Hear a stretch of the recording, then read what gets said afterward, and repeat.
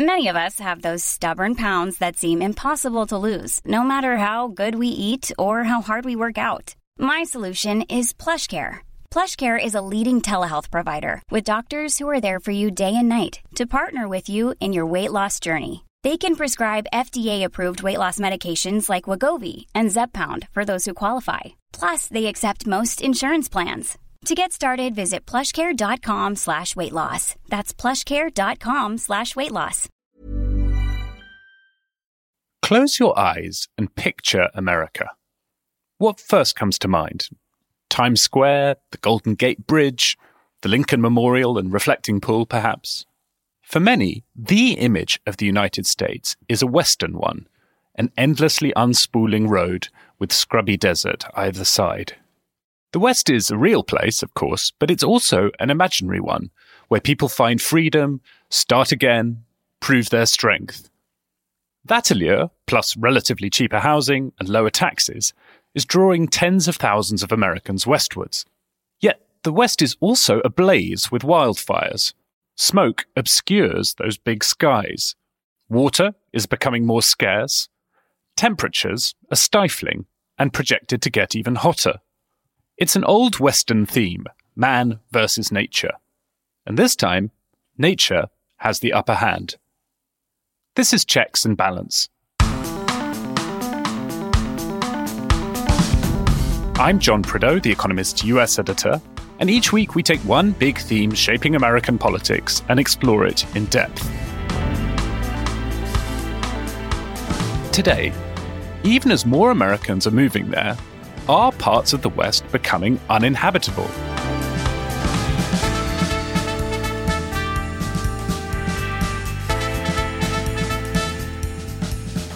In this episode, we'll gaze at the giant trees at Muir Woods, examine the century-old water law that still governs who draws how much from the Colorado River, and ask how the Aravistes are changing Western culture and politics. Is the Western migration sustainable? And what happens if it's not?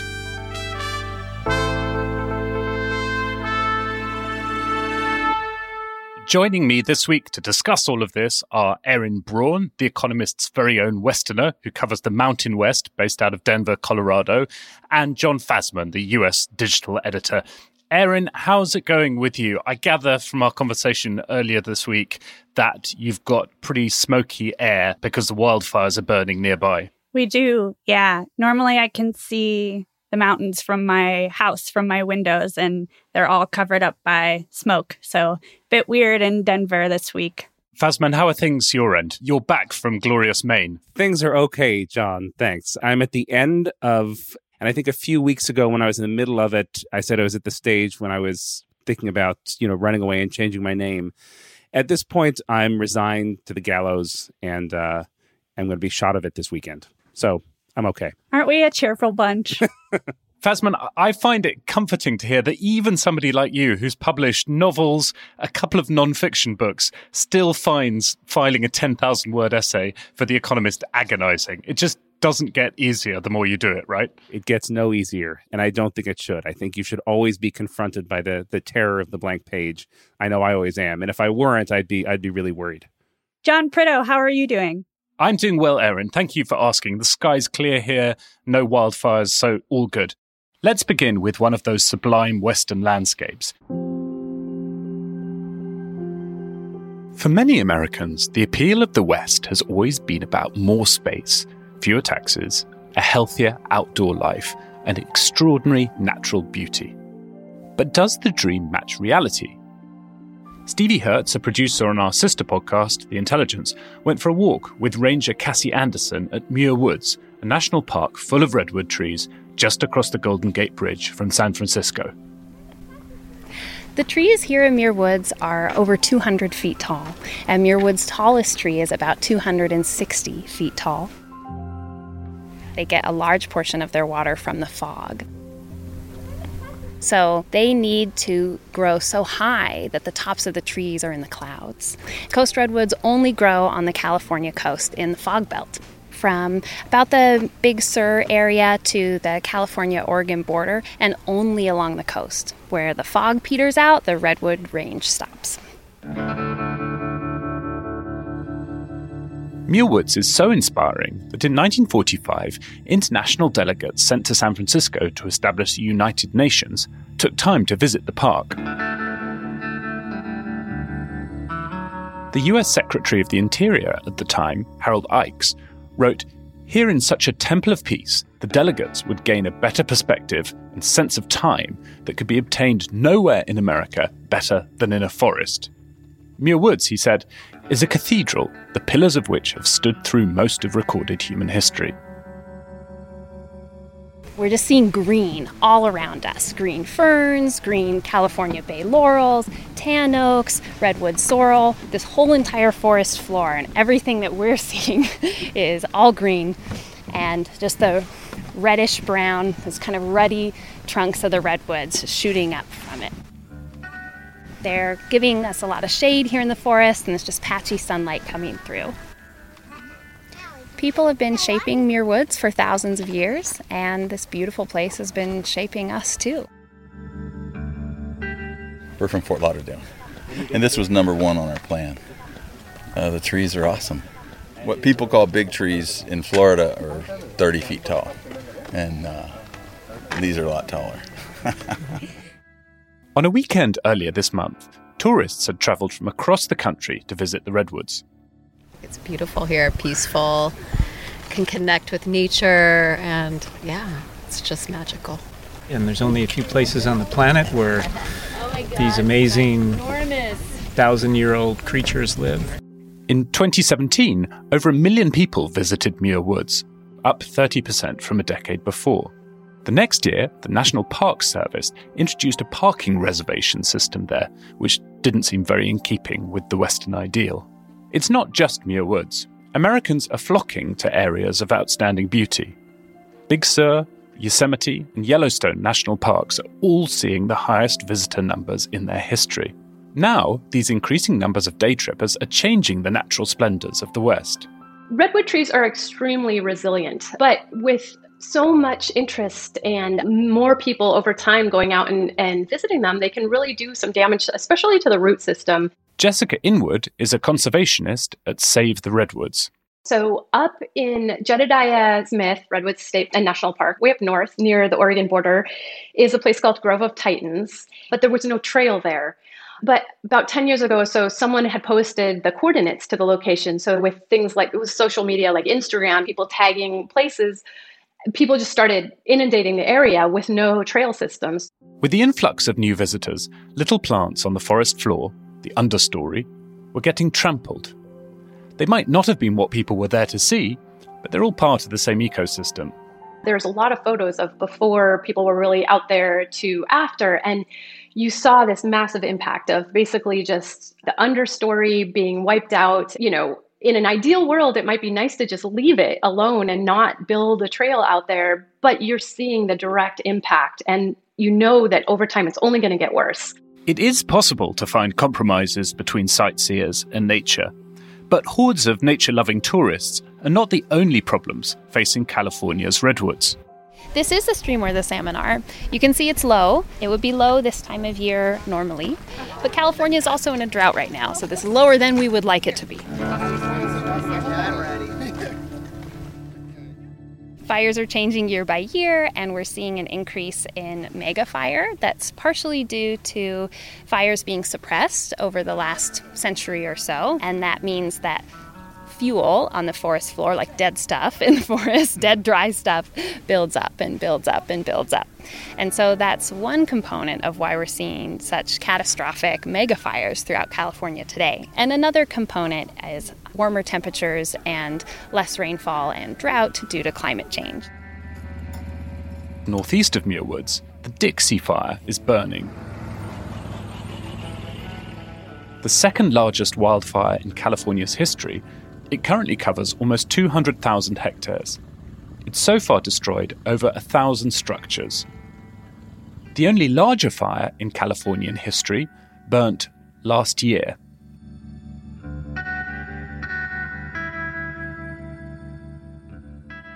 Erin, what's true at Muir Woods? The overcrowding, the temperature increases partly due to climate change, the wildfire threat. lack of rainfall is true of the West more broadly, isn't it? That's right. We're seeing those same problems in national parks and public lands across the region. And not just the climate impacts, also the overcrowding that the parks are seeing and how people are trying to navigate how to keep these places safe and make sure that conservation is top of mind while allowing Americans to see these beautiful vistas. And it's a tough balance, I think. You yourself have moved from the East Coast to the West fairly recently, which makes you part of a very big population movement. Can you describe the scale of what's been happening over the past couple of years?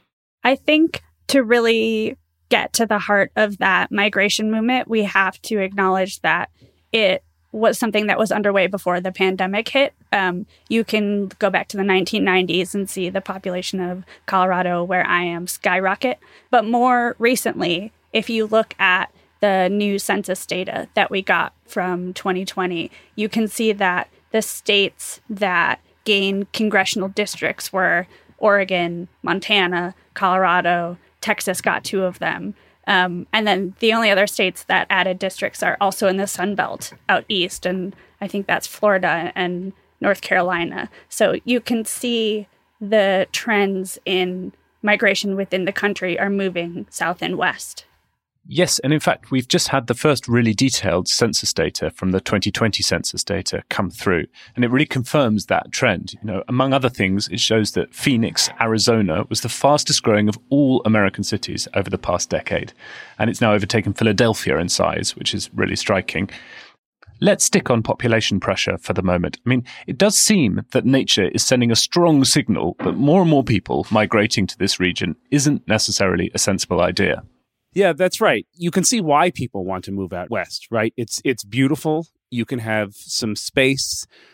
It's generally a low tax reason. It's similar to the reasons why people are moving to the American South also. And there's a large swath of the South, especially South Florida, that's similarly threatened. What's striking to me about the population shift, especially over the past 20 years, but even the past 10 years, is the change in the region's politics. You now have congressional delegations from the majority of Western states that are democratically controlled. That wasn't the case 20 years ago. There was a lot more mixture 10 years ago, and Western republicanism sort of defined the Republican Party in the second half of the 20th century. You had Barry Goldwater's sort of libertarian-inflected republicanism that Ronald Reagan picked up and ran with. That brand of politics is now functionally dead. I don't think the Republican Party is as dead out west as most other people think they do. I think to the extent that it has to modernize to survive, I would look to California and the West, where sort of demography is ahead of much of the rest of the country. But it's striking that a region that really birthed modern republicanism is now so heavily Democratic.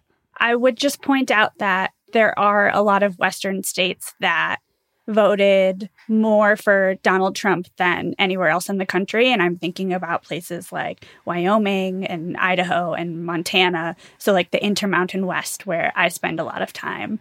That said, there are also Republicans in places like Utah who are thinking about what to do about climate change. And so I think maybe we're starting to see the beginnings of a shift to where the Republican Party out west, at least, is trying to grapple with these issues that Democrats for a long time have dominated. Erin, in your reporting, have you found a lot of people in the West discussing this question of whether the current level of migration is sustainable? It's on the minds of everyone, especially during the pandemic, I think, when we all had this narrative of people flocking from big cities like New York and San Francisco to mountain towns and hamlets. It has really dominated the conversation out here and made people think about just how desirable new migration and development is. Okay, thanks both. We'll be back in a moment to look at water rationing and how a pact drawn up in the 1920s shaped the settlement of the West. But first, the usual reminder, there's never been a better time to subscribe to The Economist if you don't already. This week's issue has a story about the German election, which features a model built by Checks and Balance's very own Elliot Morris, our take on the Intergovernmental Panel on Climate Change's latest report, and a Lexington on race and the US military. You'll find the best offer at economist.com/USpod.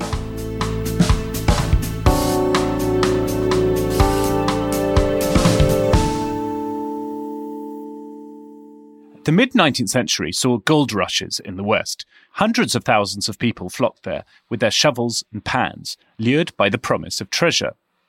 But for those who want to build their lives in the West today, the most precious resource to be found in that dry earth is not gold, but water.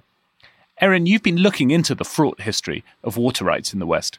I have, yeah. Ever since I moved to Denver, I've been kind of fascinated by the history of water in the region. It's impossible to ignore no matter what story you're writing about. And given the wildfires and the heat waves and the drought and the mudslides that have been in the news, it was starting to feel to me like a big portion of the country was becoming uninhabitable. So I went to Lake Mead to find out if that was just hyperbole or if Westerners are maybe not as worried as we should be. The Colorado pours its waters into Lake Mead. Water is released through the Hoover Power Plant turbines in a year-round flow to irrigate over 1 1/4 million acres of desert land.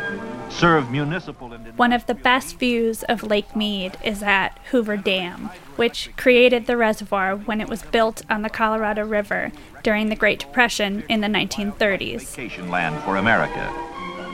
Millions beat paths to this one-time wilderness along the Colorado River to picnic, go boating, swim, fish, and enjoy these important outdoor reclamation products. The first thing you notice when you're standing on the dam overlooking the lake is this white, chalky-looking bathtub ring on the walls of the canyon surrounding the reservoir. And that ring shows visitors just how much the lake has shrunk in the past 20 years. It's this really potent, remarkable reminder of just how severe the current drought is. And the Colorado River is the lifeblood of the region, so southwestern states watch it incredibly closely. Here's Doug Ducey, the governor of Arizona, talking about the drought contingency plan that was signed back in 2019. Here's the bottom line. We're in a 19-year drought. It's going to get worse before it gets better. Arizona and our neighboring states draw more water from the Colorado River than Mother Nature puts back. It's time to protect Lake Mead and Arizona. It's time to ratify the Drought Contingency Plan. 2 years on from 2019, the drought is even worse. The reservoir's water levels are so low that the Bureau of Reclamation is expected to declare the first ever water shortage for the river next week. The Colorado's flows have shrunk about 20% since 2000, and scientists attribute about half of that to human-caused climate change. But making things worse is the fact that the Colorado River Compact, which first divvied up the river in 1922, dramatically overestimated the annual flows of the river. Through the ages, the river has gathered to its bed the snow-fed rivulets of the Rockies, flowing southwestward in its wild 1,400-mile descent to the Pacific Ocean. The river is measured in terms of million acre feet, which is how much water it would take to cover an acre of land in 1 foot of water. The compact and its addendums hold that the 7 states within the Colorado River Basin and Mexico are to split an 18 million acre foot river. And time again, climate scientists told me that the river has just never been able to live up to those expectations. To get a sense of how that happened and how it has affected the Southwest ever since, I called John Fleck, who's the director of water resources at the University of New Mexico and has written 2 books about water in the West. I myself have told the story for many years the first way, which is, well, they only had 20 years of gauge data. It happened to be unusually wet. How could they have known?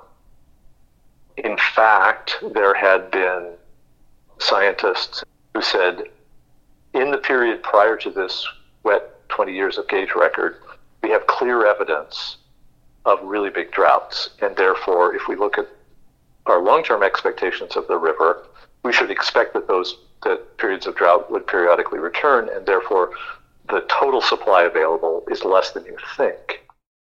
We didn't find evidence that they had knowingly and purposely falsified, so much as they found these findings inconvenient, so they just ignored them.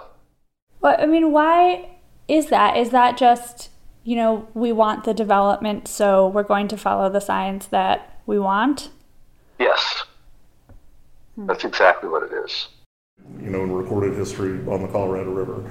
So you divided up 7.5. While I was tooling around Las Vegas and Lake Mead and Hoover Dam, I also went to see John Ensminger. He runs the Southern Nevada Water Authority, which is the water utility for the Las Vegas Valley. So you have a legal system that needs 18.5 million acre feet to operate.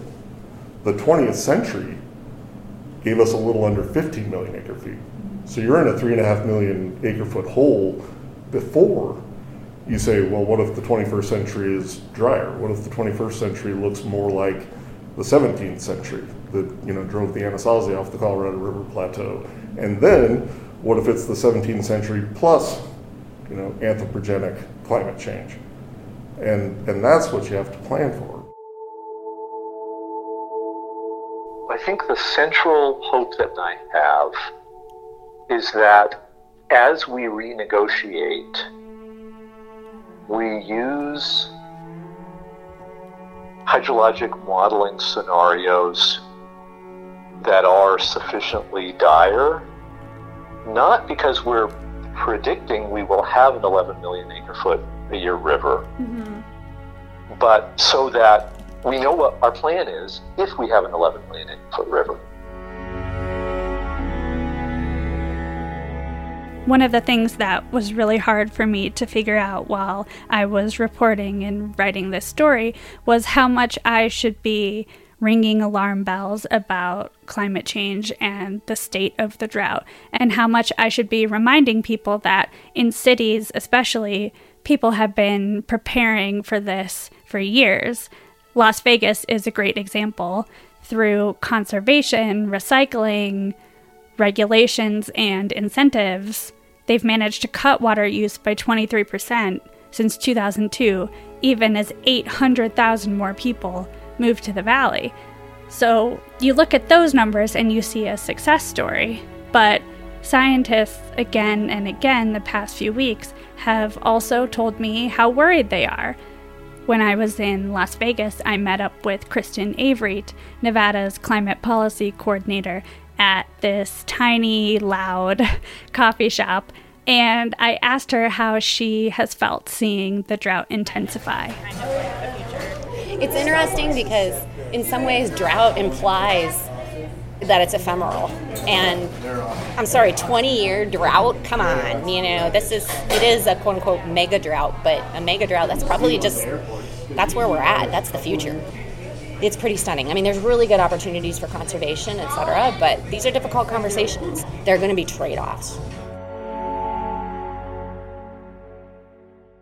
Erin, is the problem here that the states that are party to the Colorado River Compact drawn up in the 1920s simply draw too much water, that the compact as currently written allows them to do that?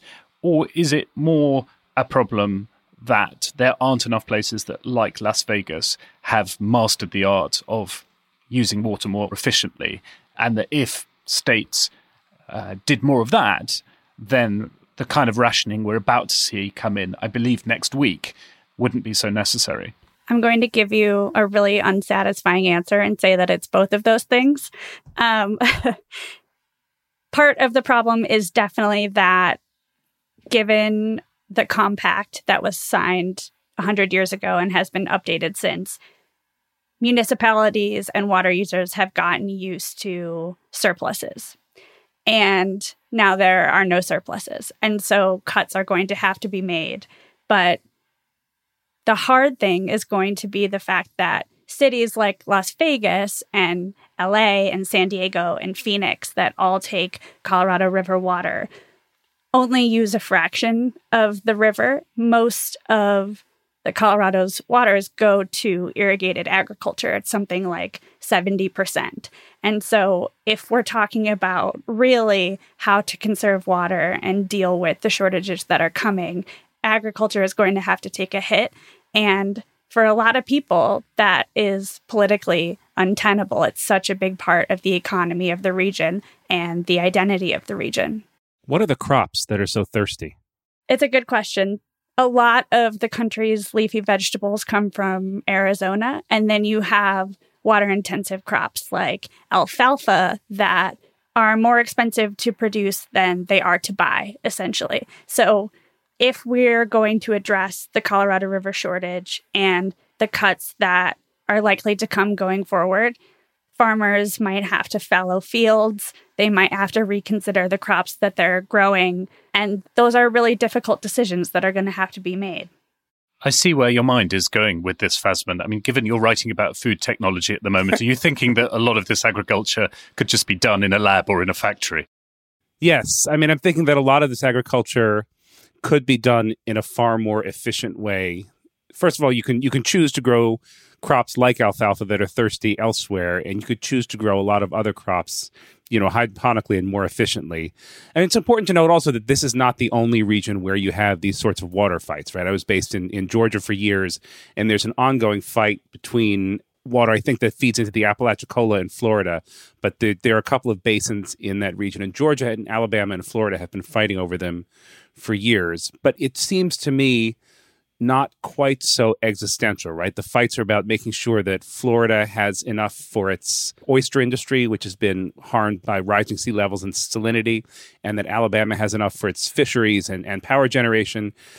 Aaron, it seems to me that in the West, you're talking about something quite different. You're talking about drought of a different magnitude, that this is existential in a way that perhaps it isn't in the much wetter Southeast. Is that right? I think that's right. I mean, the Southeast also has its share of climate problems, right? So we don't want to minimize that. But there was a study done last year, I think it came out, that looked at the mega droughts that the Southwest has experienced in the past. And it found that the current drought is the second driest in the last 1,200 years. Thanks both. We'll be back in a moment to look at the consequences of this population shift.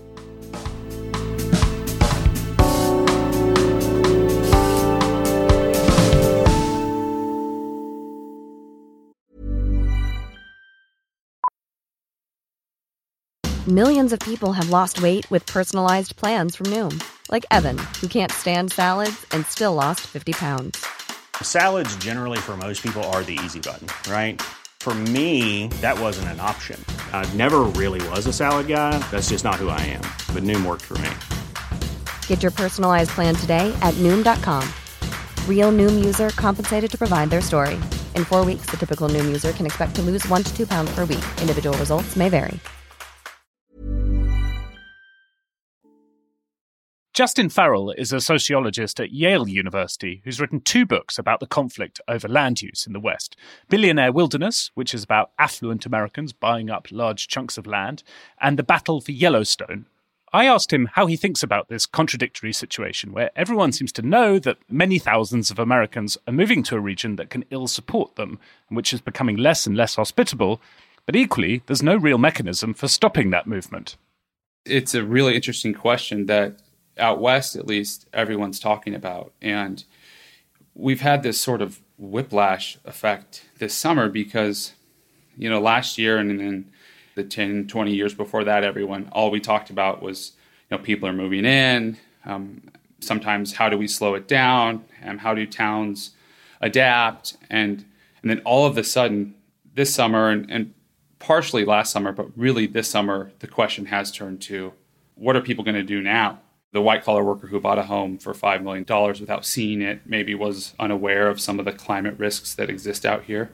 This summer really brought that home in a way that is completely different than any other summer. And we've almost lost an entire summer in terms of mountain vistas and what good are those if they're shrouded in smoke and ash, or what fun is mountain biking or hiking if the air poisons you or the heat is just crushing, and the lakes and the reservoirs are at 30% capacity in some places, and so there's all these questions that I think have not been answered.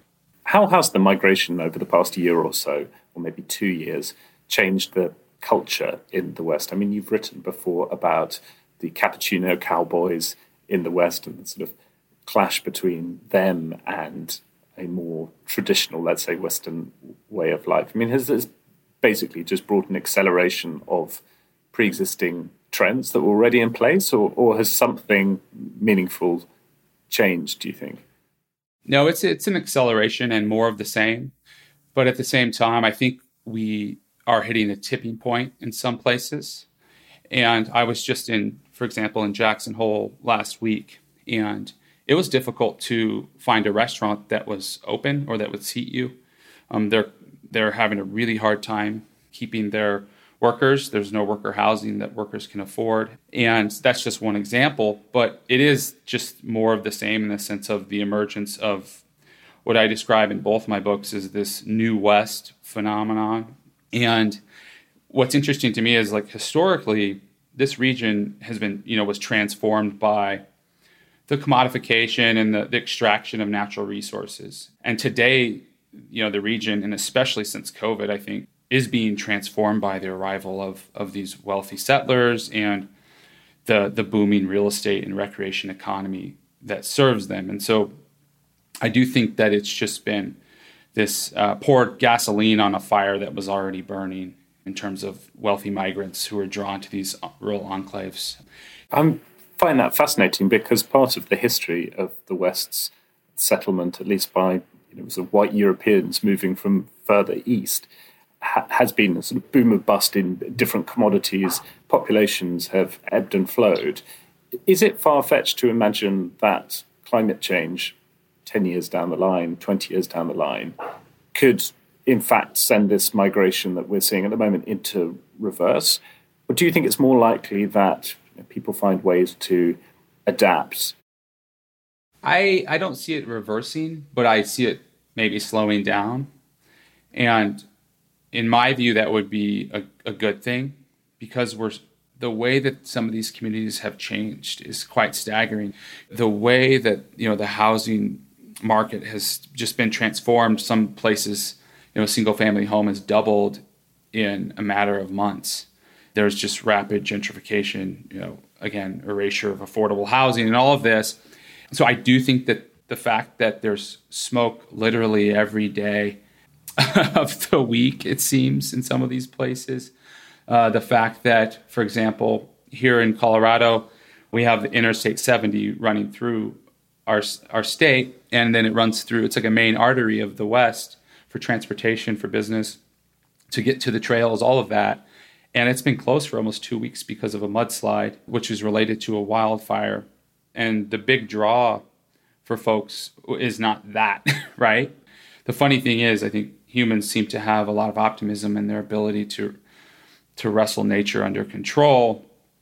And that's especially true in the West, in an area that's dependent on natural resource extraction, energy production, all of this, that we've been able to do that, building these huge dams, but it seems like this is different. And I think that probably will determine whether or not we're going to see these demographic changes persist, or if things will slow down or even reverse.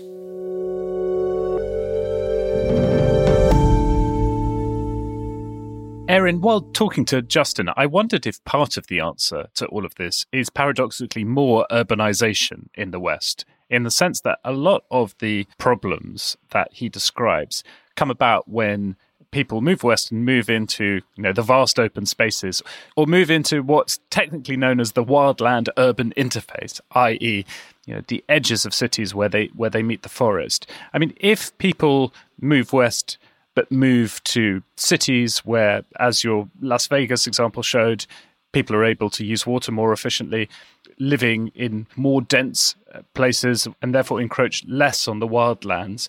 I mean, is that the answer here? I think you're onto something in that the West has historically lacked density. Probably the most dense city in the region is San Francisco and then Seattle. And historically, in the West, you've seen cities build out rather than up. So if this forces kind of a change to that thinking, I think that's a good thing. But the barrier to that is high housing costs, as Justin mentioned.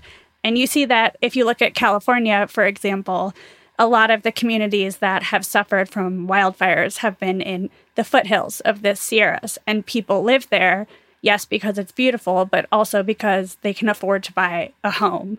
And so if that doesn't change, then I don't think that you'll see the move to cities that might keep people safer. It's also a political will question, though, right? Because you could, there's, as I understand it, there's opposition to densification from people who want to keep their property values high.